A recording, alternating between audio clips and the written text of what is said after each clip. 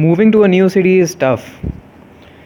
You are new to everything: new people, new cultures, new opportunities, new problems. It's a fresh start. You are basically a clean slate. I moved to Mumbai 4 months ago. My office opened for the first time this year in April after the pandemic, and so it's my first job. I graduated last year. All my friends either moved to Bangalore or Delhi NCR because that's where most of the engineer graduates usually find jobs. Me moving to Mumbai was totally unexpected.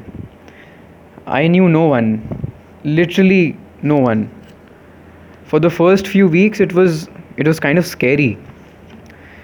There was a vacuum between me and the city, and it's strange because one of the most populated cities in the world, and yet I was isolated, and I was on my own for the first time, like literally for the first time on my own.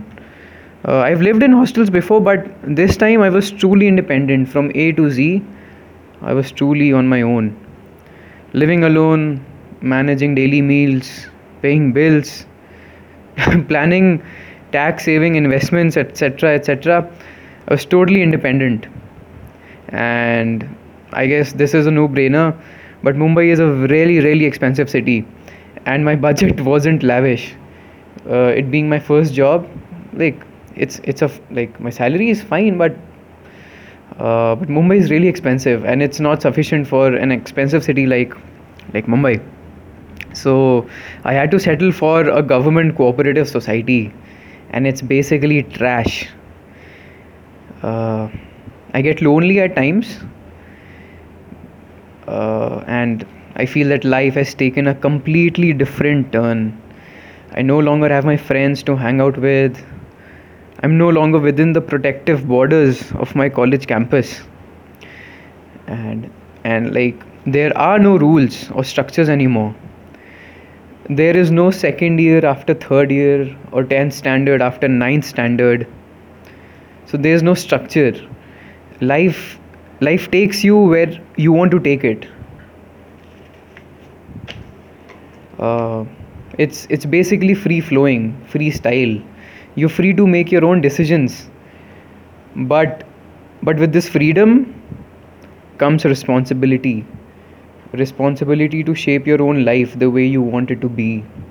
And like it sounds nice that you're independent and like you can do whatever you want, but with this responsibility you are answerable to your own self. Facing the world is secondary, but facing your own self is the primary and the most important thing. That's what I feel. It's more important than being answerable to anyone else. So but I've been reading this book. It's called The Obstacle is the Way by Ryan Holiday, and I think you don't really need to read the complete book. The title itself is explanatory, that the obstacle is the way. So it's like if you're facing an obstacle or a challenge, you can take like see that as an opportunity and improve and move ahead. Use that hurdle as a stepping stone to rise, etc etc. So I'm trying to face this challenge of being alone in a new city. Basically I'm facing this challenge of being an adult, I guess. So I'm trying to like take this opportunity as a challenge and be a better version. And so far I don't think that I'm doing very well, but I think I'll improve, hopefully, and I think I will.